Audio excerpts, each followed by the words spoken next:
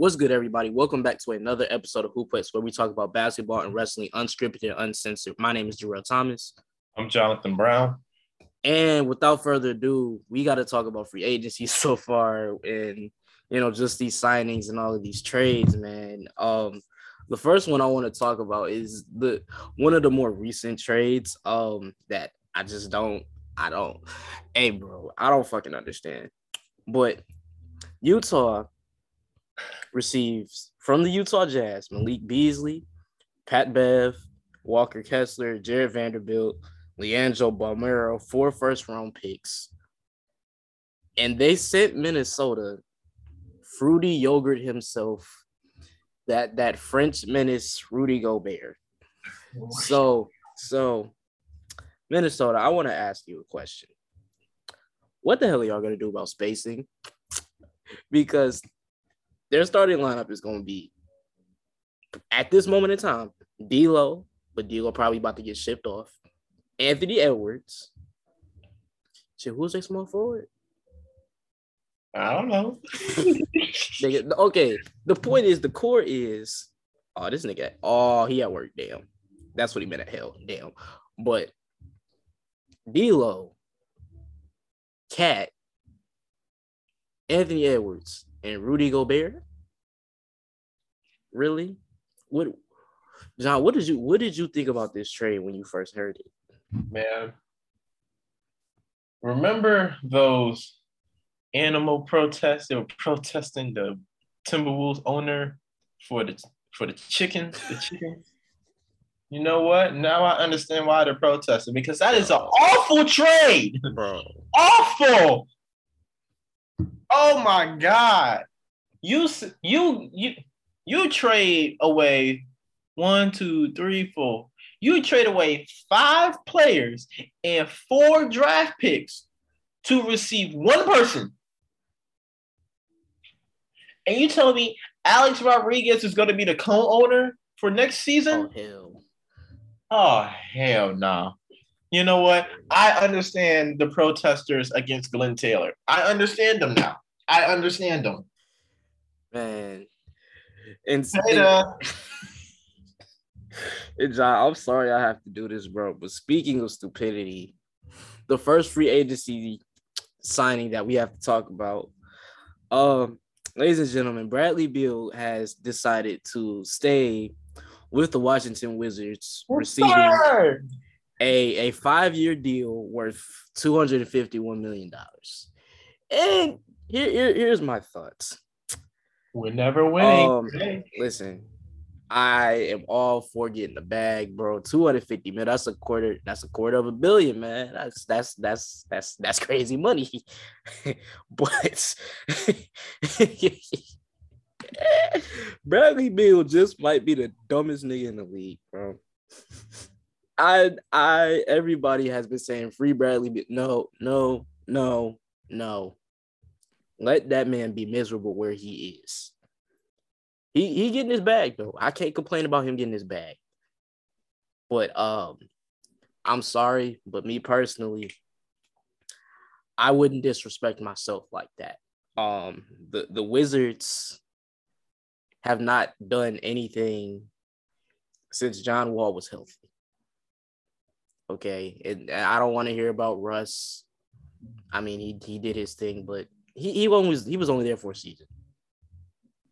So John, you're probably, somewhat excited you get to keep him, but what are your thoughts on Bradley Beal staying in Washington?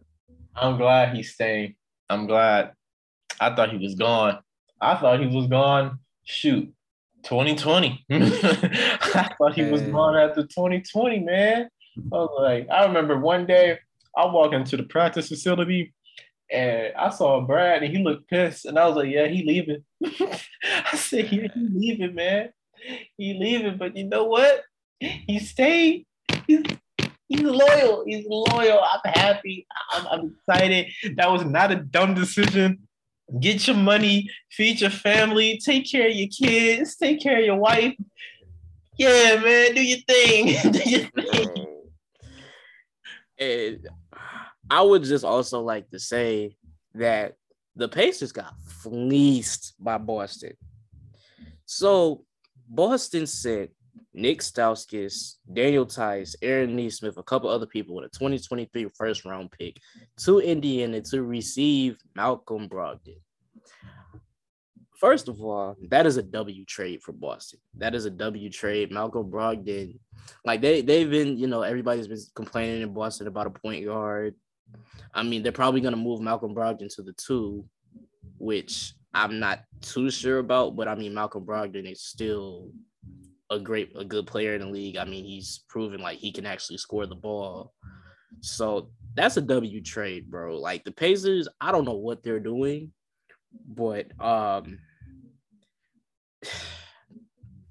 there's a way to blow up a team. This ain't it. This ain't it. This ain't it. And then I'm gonna talk about this trade. I want to talk about that one. Yeah, and then this is other trade I'm gonna talk about before I ask John about both. I'm happy. I am happy. The San Antonio Spurs might be also blowing up for God knows why. Pop, it's time to retire. Because Atlanta traded Danilo Gallinari, 3 first-round picks and a future pick swap for DeJounte Murray. And let me just say this now.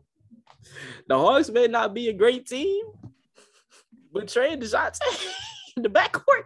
The Hawks have finally upgraded their defense in the backcourt, and I am happy. It's gonna be a great duo, man. One of the better probably underrated duos in the East. They have offense and defense now in the backcourt. That is something that has been lacking in Atlanta for a very long time because Trae Young is booty on defense. So this is a W. This is a huge W, like three W's, WWW. But John, what do you think about those 2 trades? So Celtics won the Malcolm Brogdon trade because they traded their bench players and a draft pick for a very good player who was a part of the 50-40-90 club. They didn't have to sacrifice as much. Now, the Celtics do need to develop a bench because they gave away all of their bench players. But, I mean, shoot. I mean, the best player they gave up was Nick Stauskas, so I don't really hear no complaints. Yeah. And the second trade you mentioned was the DeJounte Murray trade. Yeah. I mean, the Spurs gave up Lonnie Walker. He's not a part of the trade, but he gave up Lonnie Walker and DeJounte Murray.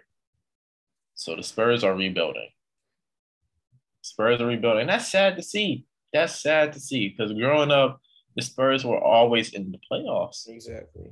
They always were. And now it's like their 3rd year in a row not making the playoffs. That's weird. That's weird, man. This is not the Spurs franchise that I know. But Atlanta with Trae Young and DeJounte Murray, that's going to be real interesting. I think they're going to alternate the 1 and the 2 positions, which is going to be really nice. One day, it's going to be like Jaylen Brown and Jason Tatum. One day, Trae Young's going to go off for 30, and DeJounte Murray's going to have 10 points. One day, DeJounte Murray's going to go off for 30, and Trae Young's going to have 10 points. So, and like I've been seeing a lot of people say, "Oh, well, what are they going to do with 2 point guards?" I need y'all to understand something. If Trae Young starts playing off ball, that's going to be cold. Because Trae is not only a great facilitator, but he can create offense for himself. If DeJounte Murray is facilitating offense and all Trae got to do is get to a spot and get his shots, they're going to be good. And let alone, DeJounte improves every single season. I mean, he was an all-star. So just like, I'm telling y'all, bro, again, I'm not saying Atlanta's going to be like this dog-ass team, but just look out. Watch out. And, man, we have to talk about this. It's as much as I really don't want to, we have no choice. The Miles Bridges situation. So, for those of y'all that don't know, Miles Bridges was arrested Thursday, no Wednesday, a Wednesday night on domestic abuse charges, and everybody's trying to figure out what's going on. Thursday night, Miles Bridges' wife comes out and she's like, "Okay, I've been protecting him for too long. Can't do this anymore." She's got broken bones. She's like got bruises all over her face and her body. And the thing that bugged me the most, I mean, besides the fact that Miles Bridges did what he did to his wife, there was a video in that last slide that she posted of Miles Bridges' son coming out and saying, "Yeah, he choked mommy," and he was trying to get him to stop. So, I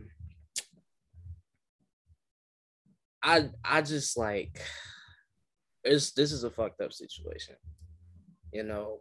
And the thing that's been bugging me about the whole situation is that people aren't mad at Miles Bridges for doing what he did. They're mad that he did what he did and it happened the day before free agency started. And that's the problem I have with a lot of people. Because putting your hands on a woman in any regard, he's lost a lot of respect. I can pretty much guarantee you he done lost his career. And for what? For what? Like what did he gain from doing that shit? What do you like as a man? Like, I'm not even gonna say, no, honestly, bro, not even fuck that. I'm not even gonna say as a man, like as a human being, what do you gain from being abusive to people or people? I don't understand that. So I think Miles Bridges is done. I not even think Miles Bridges' NBA career is over. But John, what do you think about the whole situation? It's just disappointing. It's very disappointing. Like when I heard Miles Bridges got arrested, I thought it was like drugs or a gun. But when I saw domestic violence, I was like, ooh, this is bad. This is really bad. And the timing as well is even worse. So I understand your point of view of saying it was like you're frustrated at the people who were mad at him because he got arrested the day before free agency started, and really he shouldn't have been hitting a woman at all. Period. And when I thought of when the son was on FaceTime and then like they recorded him on FaceTime, I looked at it as if he has done this way before the arrest. Yeah. He has done this multiple times before the arrest. This is not just the one time this has happened. And also the injuries, I don't think those are just injuries that just happened because of that arrest. I think these are just injuries that have happened in the past, and it just came up. For example, multiple bruises. That can have been a bruise like a week ago, 2 weeks ago, 3 weeks ago, and it just never fully healed. So I'm very disappointed in Miles Bridges because everyone was rooting for him.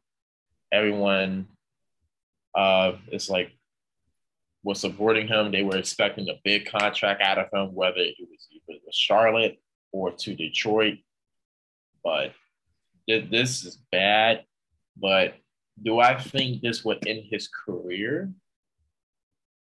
No, because you always see professional athletes beating up their wives or girlfriends, and then they come back in the league.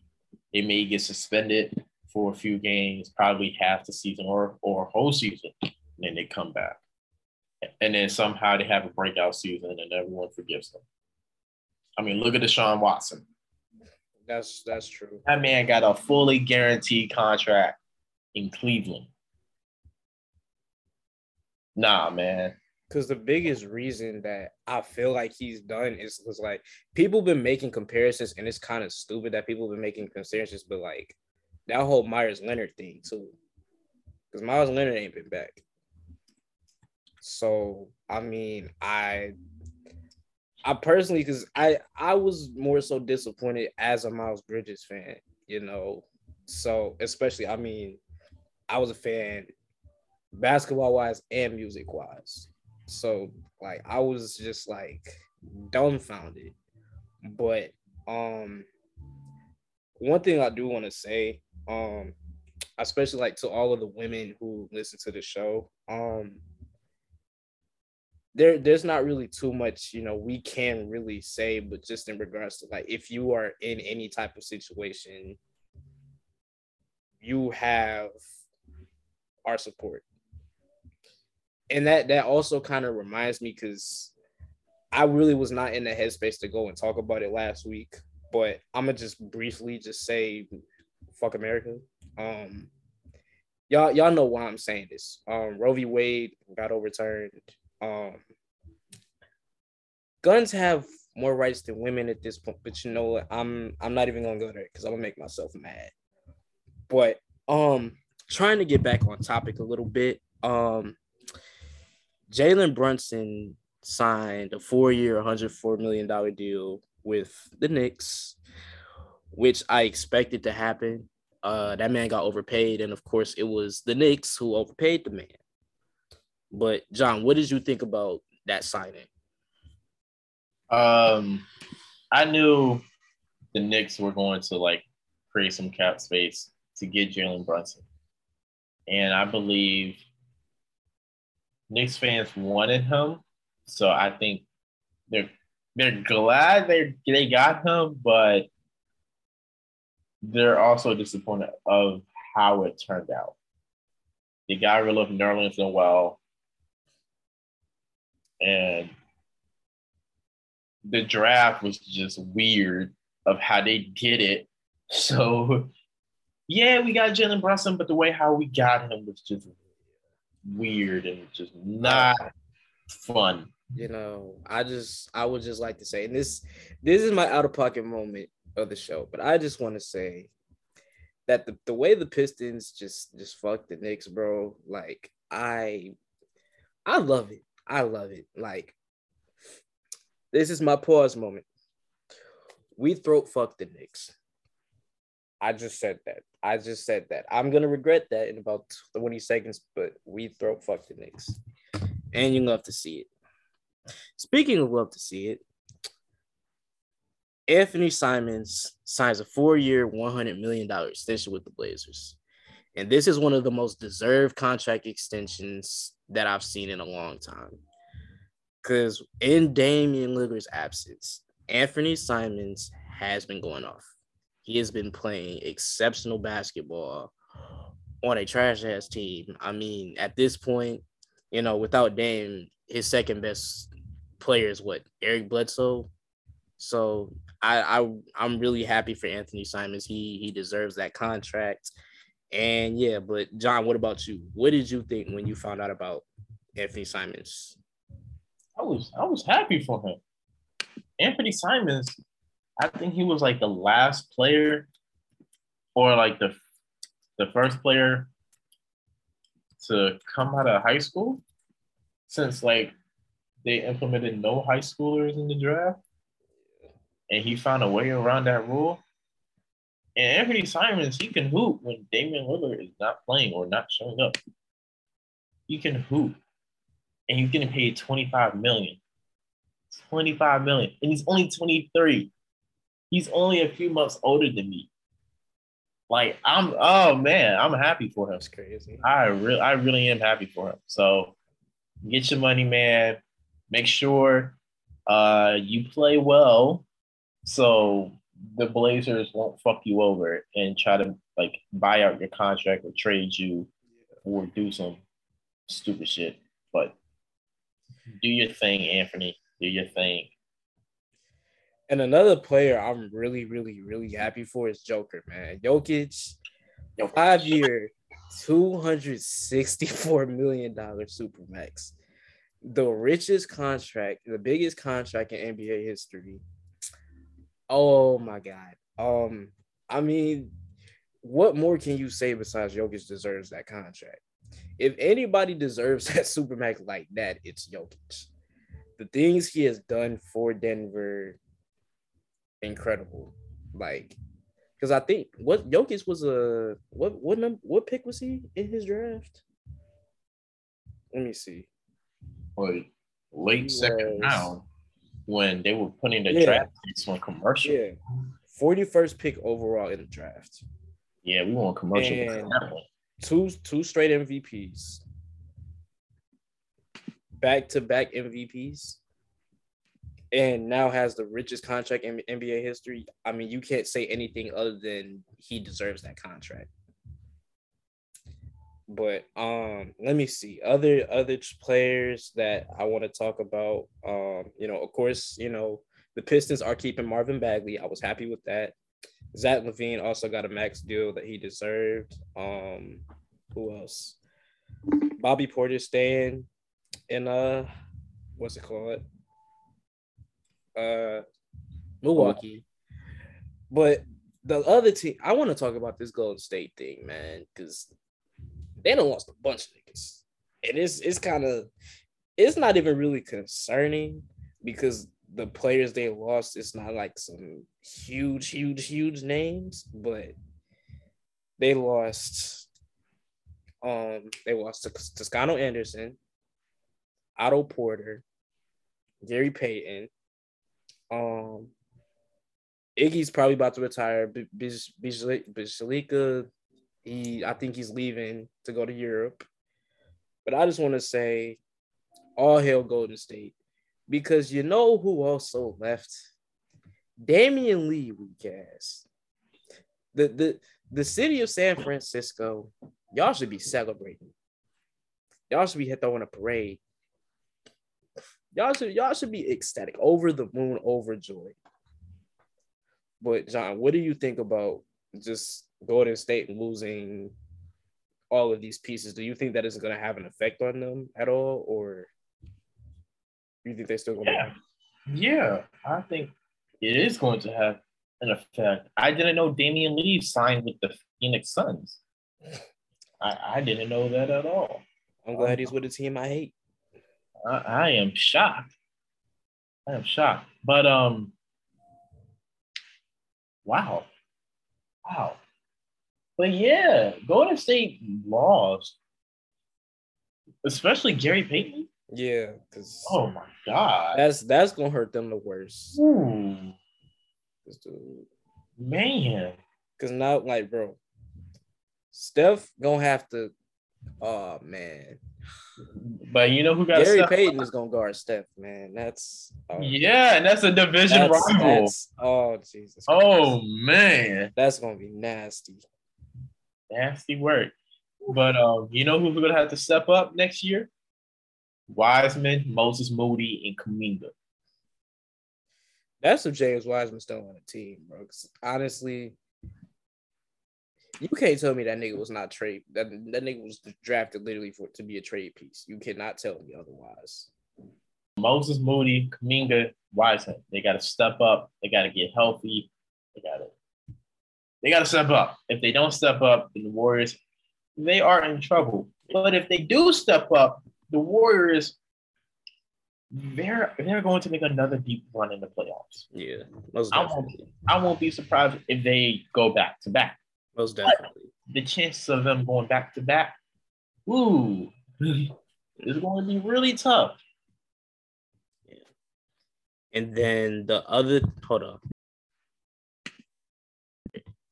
But the last team I want to talk about is the Lakers. They basically have they've went from a retirement home to a daycare. Let me go back today. Because they got didn't Toscano Anderson sign with the Lakers? Yeah. So it's him, uh, Lonnie Walker, Troy Brown. I mean, obviously the Lakers weren't gonna do much. They don't have cap space.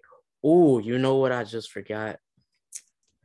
I don't know how we skipped over this, but the last portion of free agency, ladies and gentlemen, for those of you that have not heard, Kevin Durant has requested a trade from the Brooklyn Nets. This is hilarious. This comes right after Kyrie opts into his player option. That man said, "Oh, I can never leave my man number 7 behind." And KD said, "I'm not gonna be here." That man then pulled a Magic Johnson. He said he wanted to go to Phoenix and Miami, which is the 2 number 1 seeds in the NBA. But no, Phoenix would have pissed me off. But Phoenix is smart, and they said they are not doing a Kevin Durant. What Brooklyn said, if they trade KD, Devin Booker has to be a part of it. And Phoenix said no, so that's not going to happen. But John, where do you think KD is going to go? Do you think he's going to stay in Brooklyn, or do you think they're going to find a trade for him? I don't know. I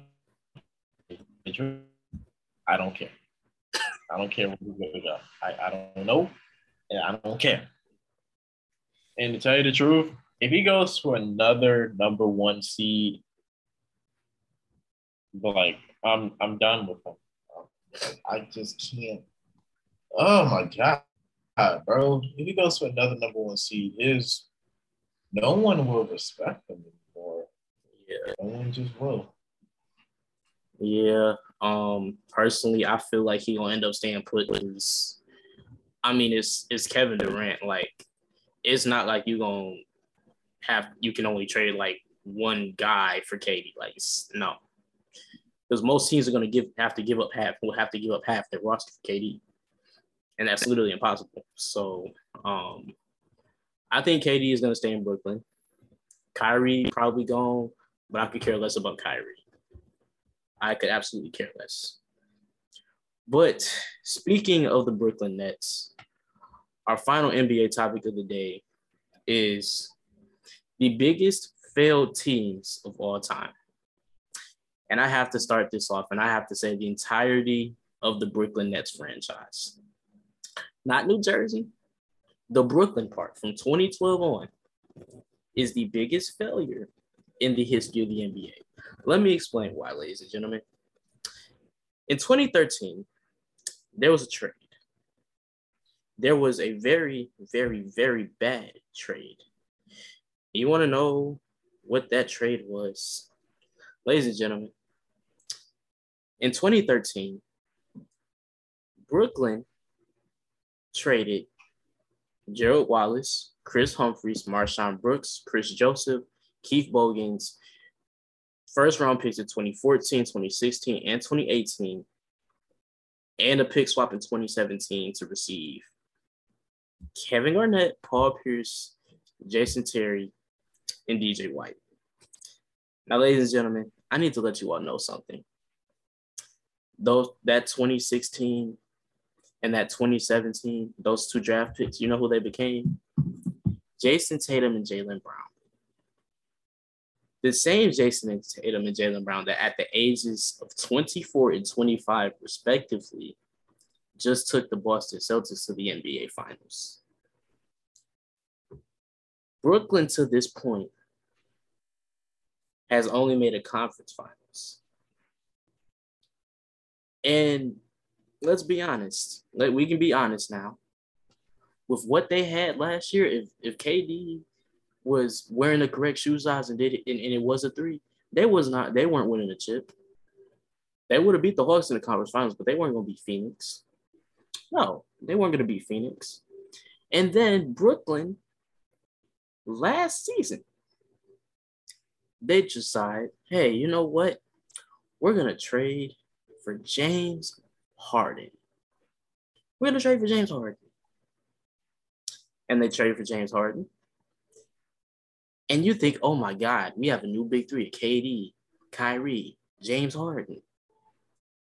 automatic championship, right? And it should have been, but no. No, no, no, no, no, no, no, no, no, no, no, no, no. Kyrie gets hurt. Then Harden, he gets hurt, but he still plays, and he plays like hot dog water. Then the next season, Kyrie decides he don't want to get the vaccine. Harden just starts playing like trash. Kyrie comes back, and then Harden decides he wants to go. So he goes to Philly. And then in the playoffs, KD not hooping, Kyrie not hooping, and he not eating no food. I genuinely am disgusted with Brooklyn as a whole. Jesus Christ. This just might be like the worst ran team of all time. Because how do you fumble twice? You pull the big move 3 different times and you still fail? How? So Sean Marks, you need to step down. You need to step down. I don't know. Look, I don't know who could take his place, but you need to step down because clearly you just don't get it. You just don't get it. You don't understand. But I digress. But John, what do you think is one of the most failed teams of all time? Brooklyn, man. Yo. Like how? Oh my gosh, Brooklyn and this past year's Lakers. Yeah, you got Russell Westbrook, Carmelo Anthony, LeBron. They call themselves 360, and also Anthony Davis as well. And they didn't even make the playoffs. They didn't even make. That's worse than Kobe, Shaq, Karl Malone, that pedophile, and Gary Payton. That's worse.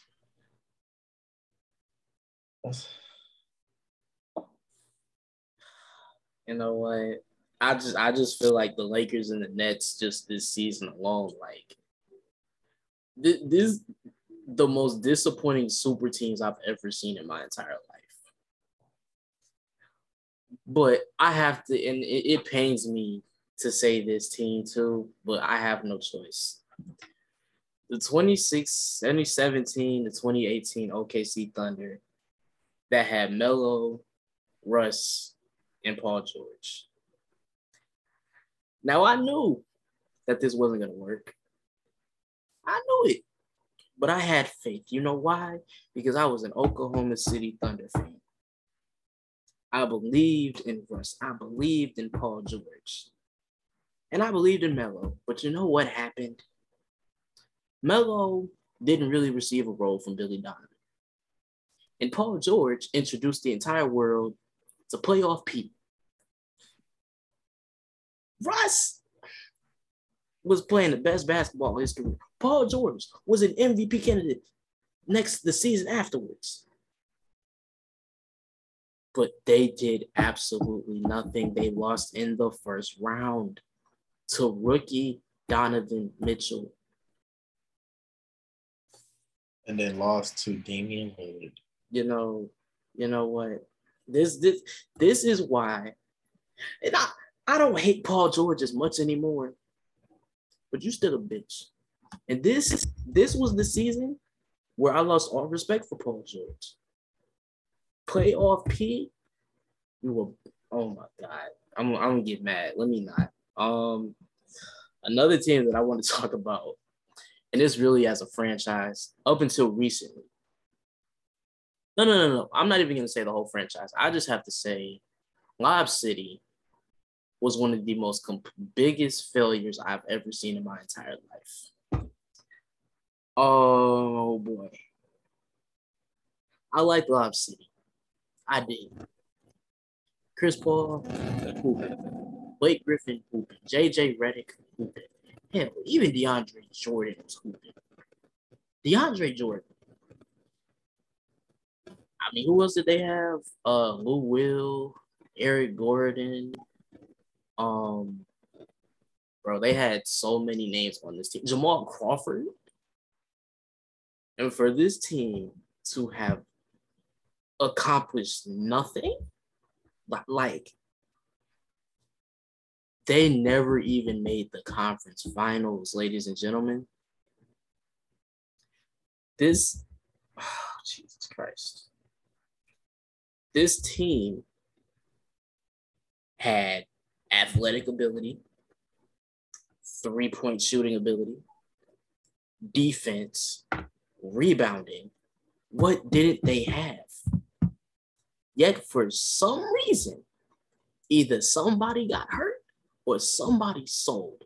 In most cases, it was both. I'm not saying the Clippers should have won a ring, because based on that competition, absolutely not. But to have never even made a conference finals with a team like that, like, come on, man. That's why I just, you know what? The whole city of LA, just, you're done. You're done. You know, the Clippers are cool. I mean, they got John Wall now. But actually, let me address that, because I know this is a little rant, but I have seen people talk about, oh my God, you know, y'all better stop sleeping on John Wall. John Wall, when healthy, is a top 3-point guard in the league. I want y'all to understand something. I love John Wall. You know, John Wall, like that's my guy. But let me explain something to y'all. When y'all show us these John Wall highlights of what we already saw John Wall being able to do, I need y'all to keep in mind that the highlights y'all were showing were against the Charlotte Bobcats. The highlights y'all were showing, there weren't even Nike on the jerseys yet. And again, I love John Wall. John Wall was one of my favorite point guards. But we have to understand, John Wall is not the same anymore. That's what injuries do. Now, I'm hoping John Wall proves me wrong in the Clippers, but we have yet to see. But that's enough of that rant. John, what other teams come to mind where you think are the biggest failures in NBA history? Biggest failures. Lob City was a good one. Oh, the Kobe, Steve Nash, and Dwight Howard. That was bad. Man. That was bad. Man. Dwight Howard was coming off the prime of his career. And Steve Nash, you know, it was just still Steve Nash. And then we paired up with Kobe as well and Pau Gasol. Oh man, this is great. This is gonna be amazing. Man, that was one season of failure. Oh man. I'm glad, you know, Dwight Howard and Kobe made up before Kobe passed away. But that was horrible. You know. And okay, but another team that's a little older, but the 2008 to 2009 Phoenix Suns. Now, this was probably, I think, like the first season that I was a true basketball fan. And all I saw is Steve Nash, Amari Stoudemire, and Shaq. And you would think, like, hey, you know, that should be a dog-ass team. I mean, Phoenix traded Sean Marion to get Shaq. And I don't really, you know, in retrospect, I don't like that move. But hey, at the time, it seemed like the right thing to do. And they did well in the regular season, but the Spurs cooked them and sent them home in 5 in the first round. Phoenix. I know. 4. No, it was 5. They won one game. What year was this? 09. Yeah. So I just feel like, I mean, Phoenix has had multiple chances. But I think up until, last season, that was their best shot, man. Because, Steve Nash in his prime, Amari going off, Shaq. He was older, but he was still playing well. Man. And the last team that I have, up until 2014, the Cleveland Cavaliers. They had arguably the greatest player in the history of basketball on their team. And not only did they not correctly build the team around this man, but they didn't care. They said, you know what? It doesn't matter who else is on the team because, we got LeBron James. It don't matter. We can have Mo Williams.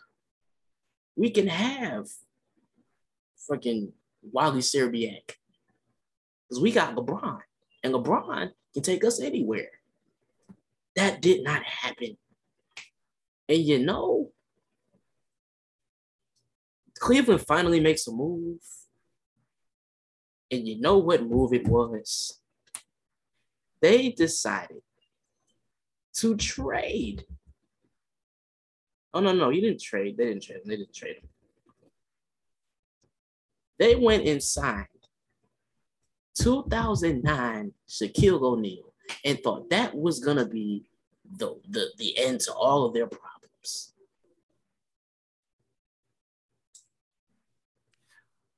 Oh,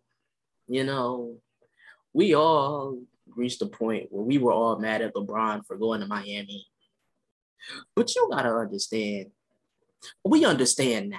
Okay, Bron? We understand. Okay? Now, did you make a super team? Yes. But I support you leaving Cleveland in 2010. You had every right to leave that franchise. You had every single right. Every single right. But John, any final teams that come to mind in regards to the biggest failures of all time? Biggest failures.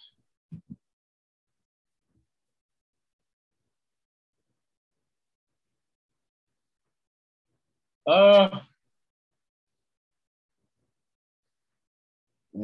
not really. It wouldn't be failures, it would just be disappointments, that's all. Gotcha. So with that being said, we move to the WNBA. The first thing we have to talk about, they announced the All-Star reserves. And let's go over this. They have Ariel Atkins, much deserved. Kahleah Copper, much deserved. Skylar Diggins, De'Arica Hamby, Natasha Howard, Ryan Howard, Brianna Jones, Jewel Lloyd, Emma Meesseman, Arike, Alyssa Thomas, and Sloot. So, John, based on that list, do you think there were any snubs, or do you think there's anybody who didn't belong in that list? Anybody didn't belong in that list? Beat that list one more time. Ariel Atkins, Kahleah Copper, Sky Diggs, De'Arica, Natasha Howard, Ryan, Brianna Jones, Jewel Lloyd, Emma Meesseman, Arike, Alyssa Thomas, and Sloot.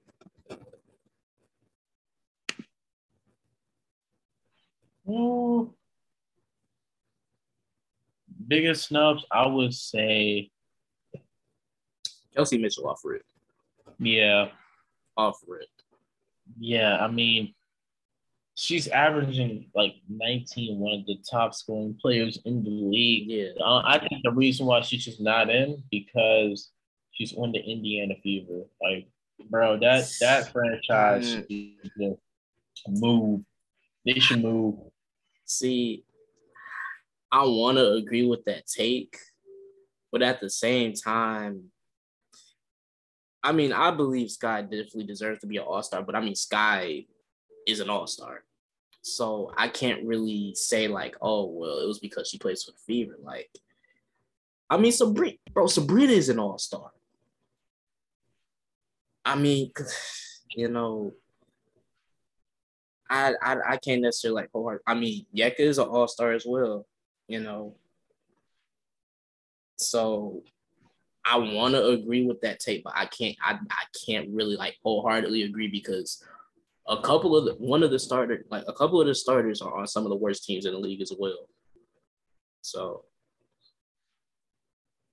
for me, and I personally have never heard of Emma Mieseman. I mean, she's a starter for Chicago, so obviously she must be some good. But Never I don't heard know. of Emma. I had. Oh my gosh. Oh my God. She's a She's the finals only. MVP, bro. She got me a ring. Like, Oh, that was her. yes, she got me a ring, Oh, bro. okay. I don't know who I was thinking of. Okay. I understand now. Okay. I honestly still feel like I still feel like Kelsey should have took that spot, but I understand. Okay. I was getting my players mixed up. The name just didn't register. Okay. I'm trying to think, were there any more snubs? I think Elena had a pretty good case as well. Speaking of which, shout out to Elena Dagadan. She just got her first signature shoe. I might have to cop, I'm happy for her. But definitely Kelsey, Elena. Let me see. Let me think. Because there's somebody I'm thinking of, and I can't put my finger on it. Because I was literally just talking about it. I can't think. Let me think. Wait, let me go back to my votes. Because I know a few of mine were wrong.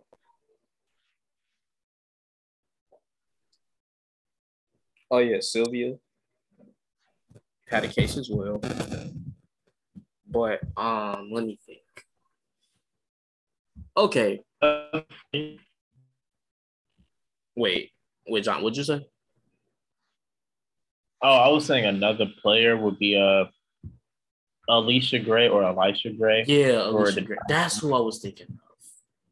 Yeah. She was averaging 15 points a game with 5 rebounds and is averaging 43% from 3. Yeah.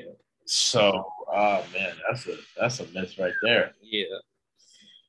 But overall, I feel like the only real issue with this year's All-Star is really like there are some players who should have been starters out of reserves. Like that's how I feel. But outside of that, I think they got it right. I think they got everything right this year. So, because Jewel Boyd should have been starting, but that's just me. Enrique also could have been starting, but I understand that. But now our more serious and also hilarious final topic for the WNBA, the Phoenix Mercury. We've talked about Phoenix a lot, but we haven't really gone in depth. And it's like things just get worse week after week after week. For example, ladies and gentlemen, Tina Charles has left the Phoenix Mercury in what Phoenix is called a contract divorce, whatever that means. And she has gone to Seattle. The next game, because I believe they played either Dallas or Indiana, and Phoenix won the game. And Sophie Cunningham after the game, she's like, "Oh, fuck Tina Charles." I'm just like, "Oh, let's not do that," because she was carrying when she was playing outside of Skyler. What else has happened? Wait, John, did you see the video of what Phoenix coach said? She was saying there's no All-Star game without Diana Taurasi. Yeah, and I'm just like, wow. But did you see what Sky said though? Oh my God. So for those of y'all that didn't see the video, it was a post-game interview with Mercury's coach. And she was talking about, Brittany not being, still being Russia. And then she had the nerve to say, it's going to be a game in Chicago, but it's not going to be an all-star game because Diana was not selected. Keep in mind, Skylar Diggins is an all-star. So she basically just said, oh, yeah, fuck Sky. No one cares about her. But Skylar Diggins quotes the tweet and uses a clown emoji and just leaves it there. I don't know what happened to this team. Just looking last season, they were the team to beat last season. And then they got beat. I will say they got beat, but they were the team to beat last season. So I don't know what happened. I know Brittany not being there is part of it, but John, what do you think is going on in Phoenix that's having them with all these issues all of a sudden?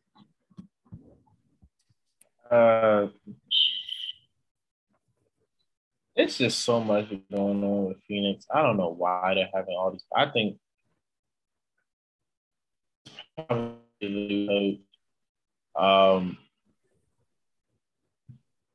Sandy was gone after the finals. So that just messes up the momentum team.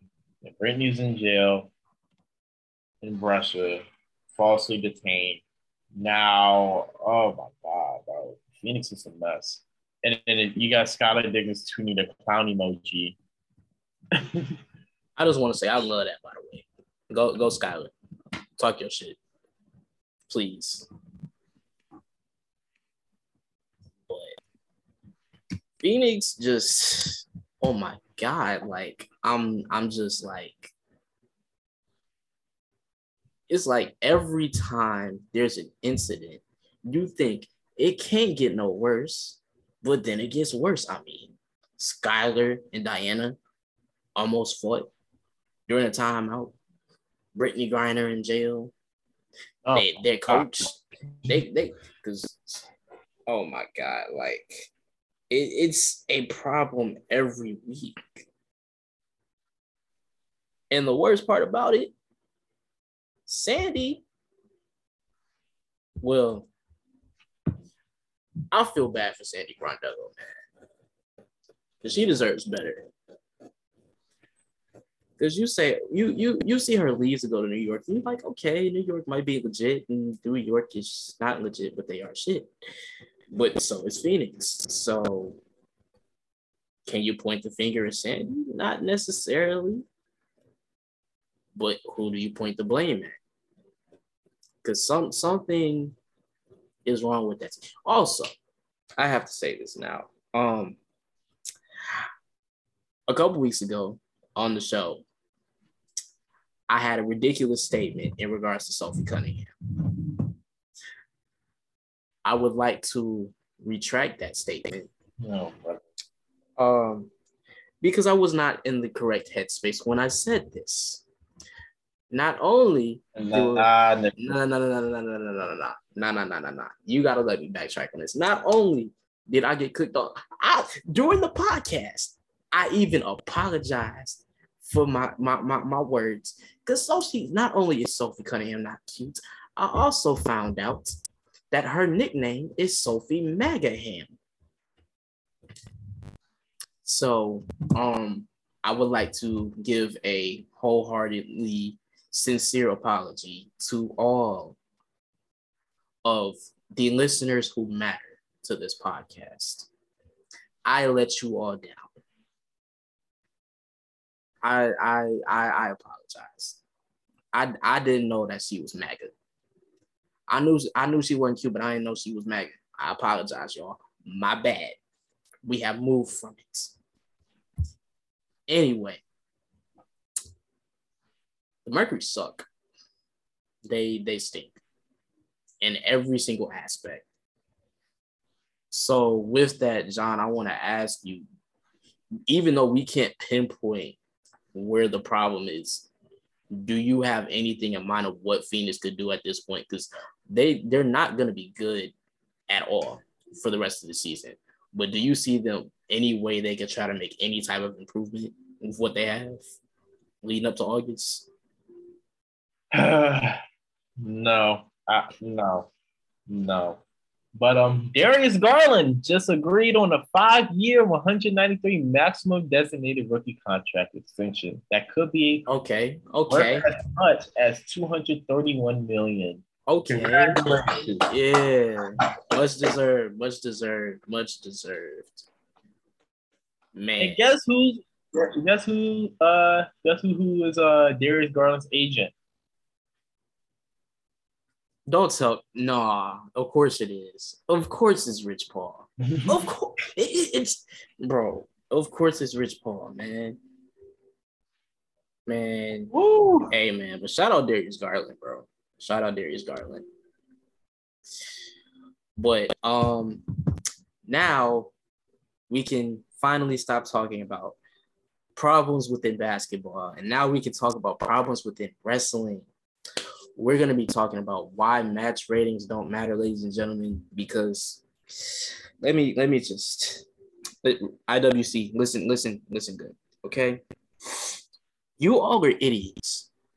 You all are some of the dumbest people I have ever met in my entire life.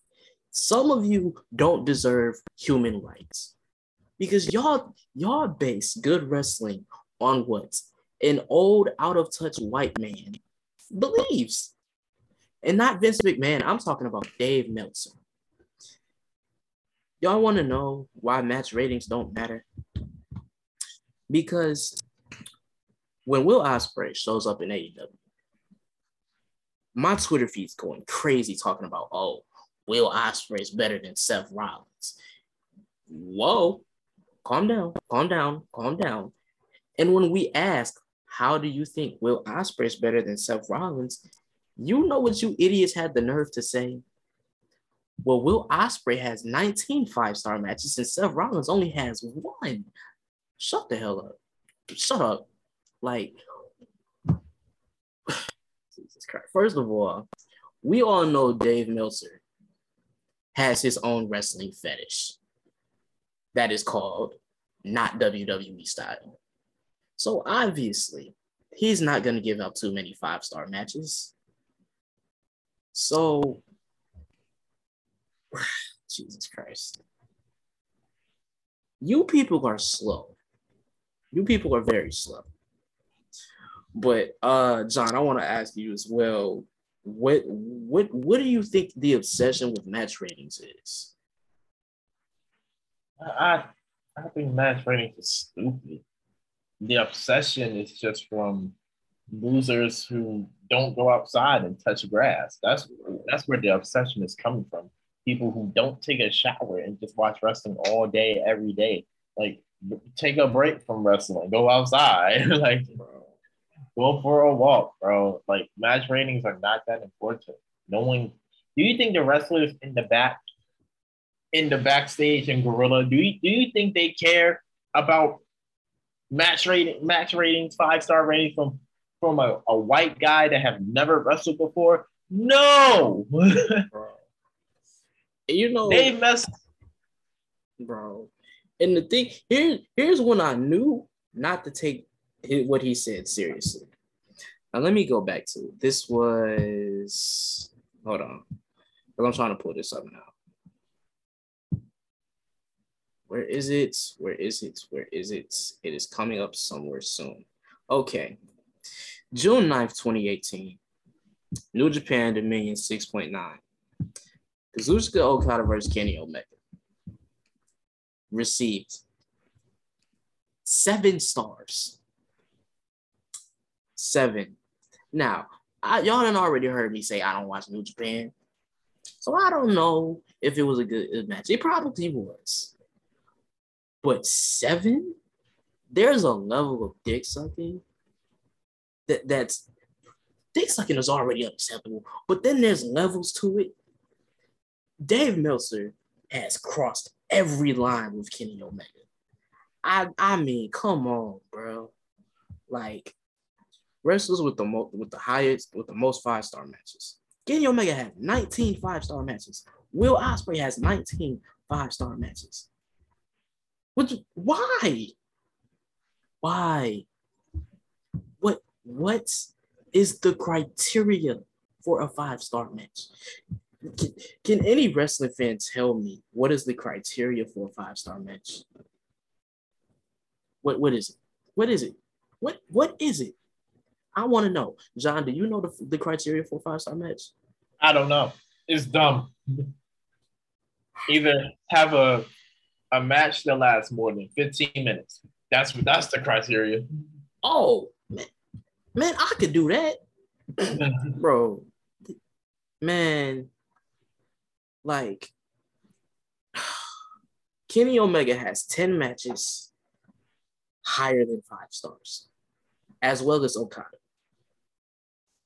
There has never been I don't think there's ever been a WWE match that's been more than 5 stars. Wait, have they? Oh, well, they have 4. They have 4 higher than 5-star matches. But even still, the fact that, okay, let's look at the promotions with the most 5-star matches. New Japan, 76. 76. WWE, 15. AEW, 15. You mean to tell me in 3 years, AEW has had the same amount of 5-star matches as a company that is nearing, like, wait, how many years has WWE been in business? WWE since the 1950s, 40s?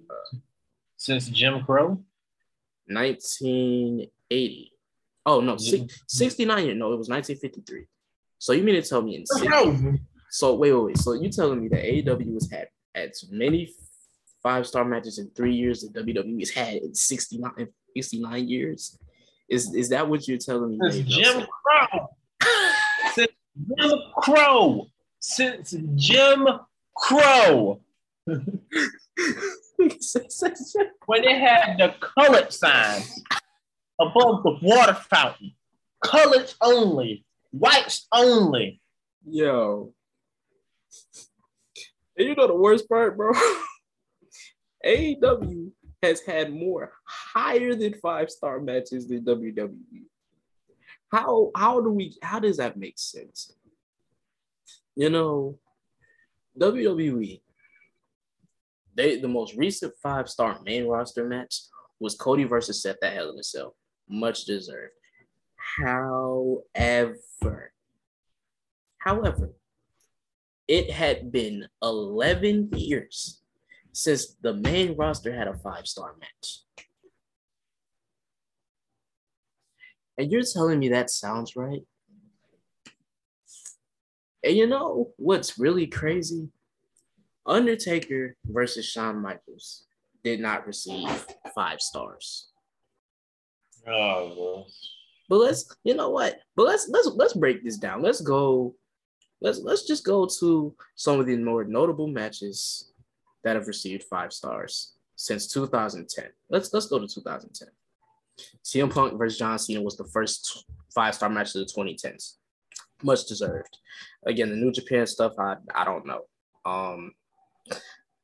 PWG, Adam Cole and the Young Bucks versus Matt Sydal, Ricochet, and Will Ospreay. Do you know what that sounds like to me? Just off rip. Flippity dippity doo dah. Flippity dippity doo dah, Canadian Destroyer, and Super Kicks. And that received 5 stars. Oh my God. Kenny versus Okada in 2017. 6 stars. Okada versus Kenny Omega in June of 2017. 6.25 stars. Okada versus Kenny in August of 2017. 6 stars.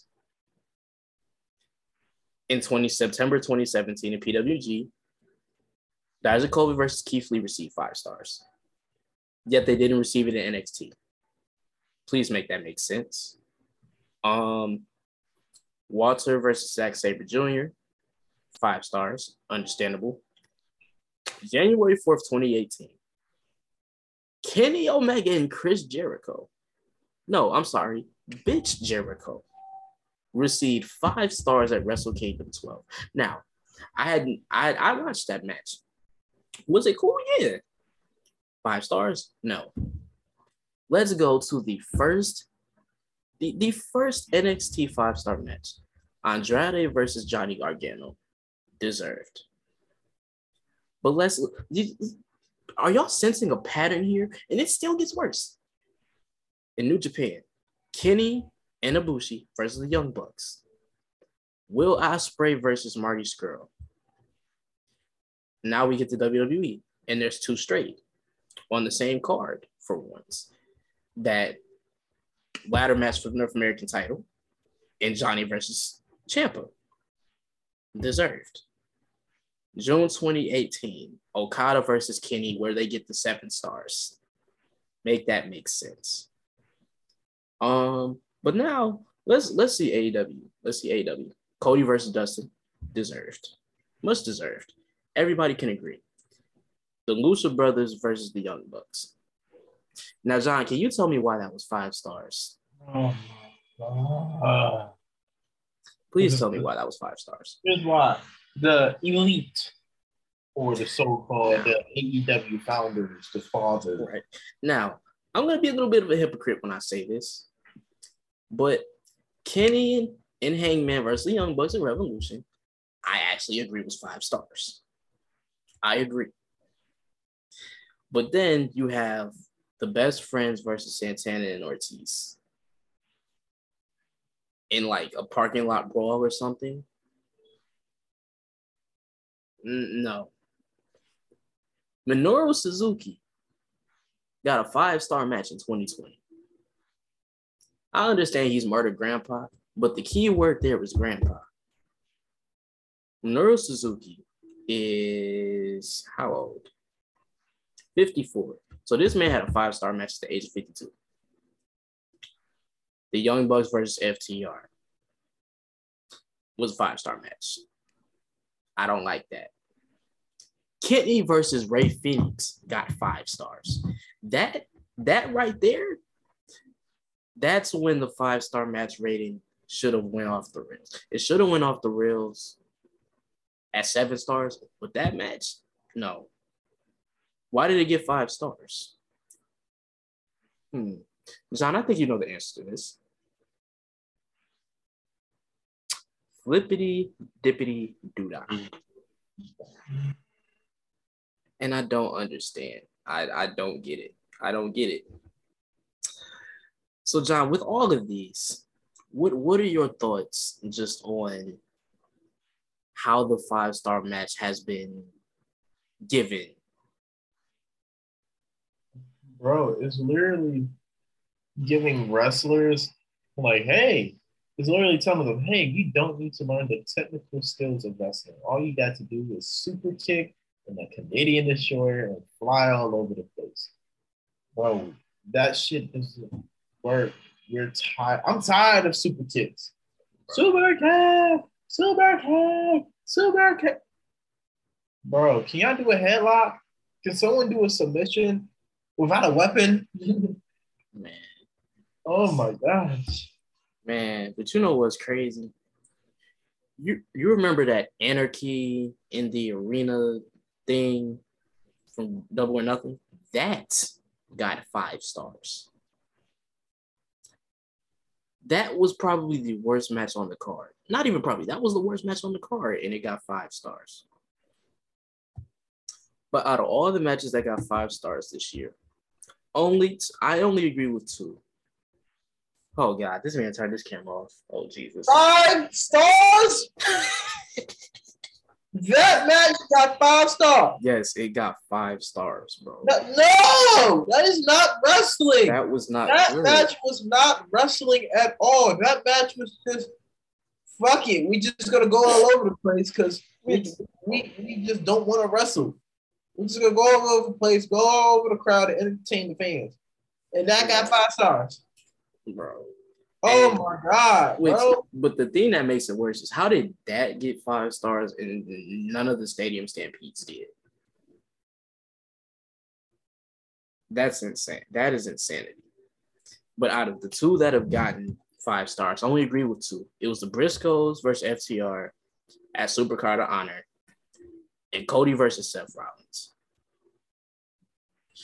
And wait a minute, let me look this up. Because I feel like so one match should have deserved 5 stars. And it's probably not going to get it. And it was Blood and Guts this year. And that takes us into our final wrestling topic of the day, AEW Blood and Guts this year. Now, this was my first AEW event that I went to. It was the first one they ever held in Detroit. I did not know what to expect going in. I didn't. But oh my God. I was really impressed. I was really impressed. I was very impressed with what I saw. Let me go to the card just so I can refresh myself. Okay. First, Orange Cassidy versus Ethan Page. Y'all know how I feel about Orange Cassidy, but I'm not gonna lie. The man earned my respect. He earned my respect. It was a good match. It was fun, you know. He was teasing a body slam throughout the whole match, but Ethan Page was huge, so he couldn't do it. So then I guess Dan Lambert gets on the ring and he has a cup of orange juice. So Orange Cassidy takes the orange juice, spits it at Dan Lambert, and then he does the body slam. And I'm like, okay, cool. That was dope. The next match, my boy Christian Cage came out, and I'm like, yeah, here we go. And he says, oh, well, I requested a match, but not for me. And you hear some like dangerous music, and you're like, what the fuck is this? And it's Luchasaurus. Yes, I just said his name correctly, y'all. Luchasaurus. I didn't call this man Lucha Dragon. Luchasaurus is a heel. They turned this dinosaur heel. And I think it's going to work. I actually think it's going to work. He killed Serpentico. Just absolute murder him. He's wearing all black, and he doesn't look like a cartoon anymore. And John, what do you think of them turning Luchasaurus heel? I'm intrigued. I'm very intrigued. So now they can do something with Jungle Boy. Because some people have been saying Ricky Starks is better than Jungle Boy, and Jungle Boy is one of the pillars of AEW. So if you're going to maintain him as a pillar, he has to be in a real intensive rivalry. And I think that rivalry to make it known, hey, this is one of our pillars, this is one of our guys, one of our AEW originals, and he's going to take us to the top. So this rivalry has to be good. So I'm very intrigued with the heel turn for Luchasaurus and Christian Cage as well, just being so disrespectful, talking about, oh my God, their dad is dead, and I'm still sorry that everyone in your family's not dead except your mother or something like that. No, that shit killed me. Okay, so for those of y'all that don't know, Jungle Boy is Luke Perry's son. Luke Perry, most of y'all would know him from Riverdale. He played Archie's dad. And he passed away a few years ago. Christian came out when he turned heel. He was just like, you know, I was Jungle Boy's father figure, but I never wanted to be his father figure because you had a father, Jungle Boy, but he's dead and he would be disappointed in you. And I'm just like, damn. And then he comes out first of all, he said that he hates coming to Detroit because he's Canadian. And I was just like, okay, motherfucker, okay. But then he said, AEW told him to apologize for his insensitive remarks, and he said he apologized for talking about his dead father because he honestly wishes that his whole family was dead except for his mother, and he winked in the camera, and I'm just like, you are a demon. You are a demon from hell. But man, I love Christian. The next match, Max Caster and the Gun Club come out. And Max Caster's mic was messed up. So we ain't really hear too much to rap, but I wouldn't really complain about that. Danhausen comes out. And I just want to let y'all know Danhausen is from Detroit. Danhausen gets probably the loudest reaction of the entire night. Like, I couldn't hear to the left or to the right of me. That's how loud it was. And he has to come with some mystery partners, and he chooses FTR. Actually, FTR might have got the biggest pop. It was one of those two. It was either Danhausen or FTR. And Danhausen and FTR won. Not really too much to say, but it was fun. But wait, John, did you watch that match at all? No, I didn't see the episode. Oh boy, I didn't. But all right. And then, because I'm gonna talk about like my full experience with AEW after the fact, but I want to get through the rest of this card. Next up was my favorite match of the entire night, and it was not Blood and Guts, ladies and gentlemen. It was Layla Gray, who I hadn't heard. Well, I had heard of her a little bit, but she's black. She cool. Against my baby, my wife, my queen, the TBS champion, Miss Jade Cargill. yes. Now, this match was only 1 minute and 55 seconds, but it was 1 minute and 55 seconds of absolute glory. Two black women. Oh God, yes. Now, I would also like to point out, I was wearing my Jade Cargill shirt to the show. When Jade's music hit, I may have gotten a little too excited. I was a little down bad. I was down terrible. Not gonna lie. I screamed. I did. But you know what?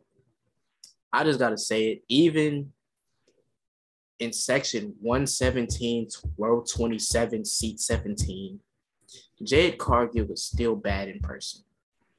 I have to say it. I have to. She's still bad in person, even from row 27. Just beautiful, man. Gracing my city. Love it. And then Layla Gray, apparently, she might be a baddie. And if that's the case, I'm all for it because Layla Gray is bad. She on my list too now. Matter of fact, I'm gonna send her IG in the group in the podcast group chat. This is a bad woman, man. But she's married to a white man, which I have problem with, but it's okay because I will just swoop in and take her right off her feet and no problems. But then we have to talk about Blood and Guts. This was brutal. This was bloody. This was violent. And I loved it. I fucking loved it. Me and my sister both loved it, man. First of all, I would just like to say Jon Moxley is a sick individual. Because the second he get in, you know what Jon Moxley did? He's stabbing motherfuckers with forks. Yes. Yeah, he stabbed somebody with a fork. He also put like some skewers in somebody's head and just like, bah, bah. And I'm just like, you know, it was very violent. Eddie Kingston came in, man. He's smacking everybody with kendo sticks.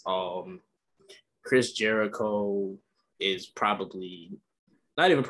Chris Jericho actually got booed pretty a lot, which I didn't expect because of I'm gonna talk about that afterwards. But Blood and Guts was absolutely stellar, man. The match honestly was about an hour long, and I didn't get bored once. Towards the end of the match, Santana gets injured, and we're like, oh no. And then Chris Jericho goes up to the top, and we like, everybody knows what's about to happen. And Eddie Kingston goes up after Chris Jericho, and we like, oh shit. But then Sammy Guevara comes up, and we like, for those of y'all that don't know, Sammy Guevara just likes death. He just likes killing himself, apparently. So Eddie Kingston takes Sammy Guevara and literally flings his ass off the top of the cage through a table. It had to be at least like 20, 25 feet, 25-foot fall. And people were complaining, talking about, oh, well, of course, like, you know, the table had to be right there. That man fell 25 feet. I'm not doing that. Okay. I love roller coasters, but if it's not a roller coaster, I'm not doing it. So shout out to Sammy Guevara. My boy Claudio gets up there. Yes, it's Arrows in AEW. My boy Claudio gets up there. He does the giant swing on the top, man. They win. Everybody's giving it a standing ovation. It was dope. But now I got to talk about my experience with AEW. Was it an amazing show? Absolutely. Did I enjoy it? Absolutely. But I was uncomfortable. John, why do you think I was uncomfortable? It's just a bunch of fans who don't shower. Oh, that's part of it. But it's something in particular. It's multiple things in particular about these fans. Happens. Oh my God. No, they were paler than that. But listen, I have never been around that many white people in my entire life. And I would just like to say, I might go to another AEW show. I don't know. But just off of that, I might say never again. Okay. This dude next to me had on a Blue Lives Matter t-shirt. I was ready to scream. I'm like, why is dudes hitting me like, you know, like when you got like them really, really fat, bald, like the ones that like, you know, when like see people say like the pictures of what a wrestling fan look like, and it's a real overweight dude with like his shirt is like half up and he's balding, but he has like long hair. Those are real people. There was a whole friend group of them right in the seats in front of me, girl. A whole friend group. It was so bad. Like, I have never seen so many white people in Little Caesars Arena, y'all. It got so bad. Every time me and my sister were walking, we see niggas, I'm giving them the nod. That's how bad it was. I'm like, yo, I see you. It was very white, man. These are some strange individuals. Like, so you know, like when the Acclaim does like they like little scissor me thing. So okay. John is gonna be the only one to see this because I'm no. These white folks in front of me. Every time they did it, because the Acclaim came out twice, once for Dynamite, one for Rampage. John, this is between me and you, brother. You're gonna be the only one that sees this. We're not gonna talk about this afterwards. These white folks went to each other and they said, "Sesame," and I'm just like, I'm looking at my sister looking at me. I'm looking at my sister looking at me, and we just like, I don't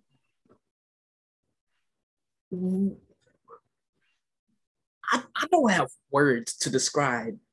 John is not going to be able to describe. Oh my God, oh Jesus Christ!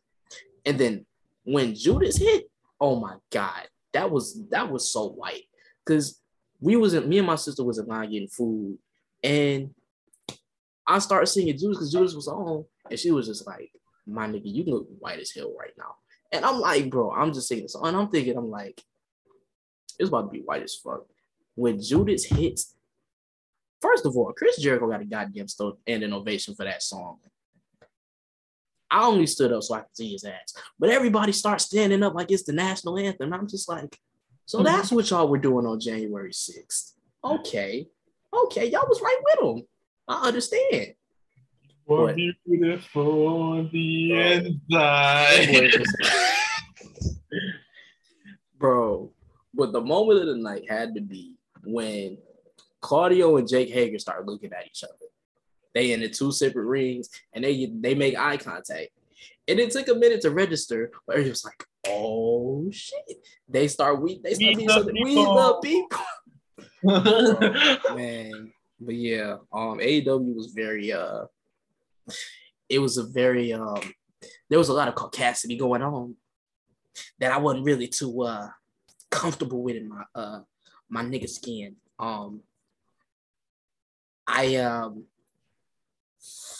I can't say I was disappointed because I expected it, but I have never been around that many white people before. Never again. So look, AEW, shout out to y'all, man. But I think y'all really need to work on the fan diversity, okay? Not the company diversity. Y'all doing a little better, but y'all need to work on fan diversity, okay? Y'all need to, like, I don't know, segregate the seats, okay? If y'all, I'm not even gonna lie. I'm gonna be honest. If AEW decided to have a colors only section in every arena, I would be perfectly fine with that. I will be A-okay. Put me in the colors only section in AEW. Please. No way. You Please. said bring back Jim Crow. Please. Jim Crow these shows. Please. Separate but equal. Dog. Because when Rampage came on, when they started recording Rampage, they did a Royal Rampage, which is literally exactly what it sounds like. And I'm like, you know what?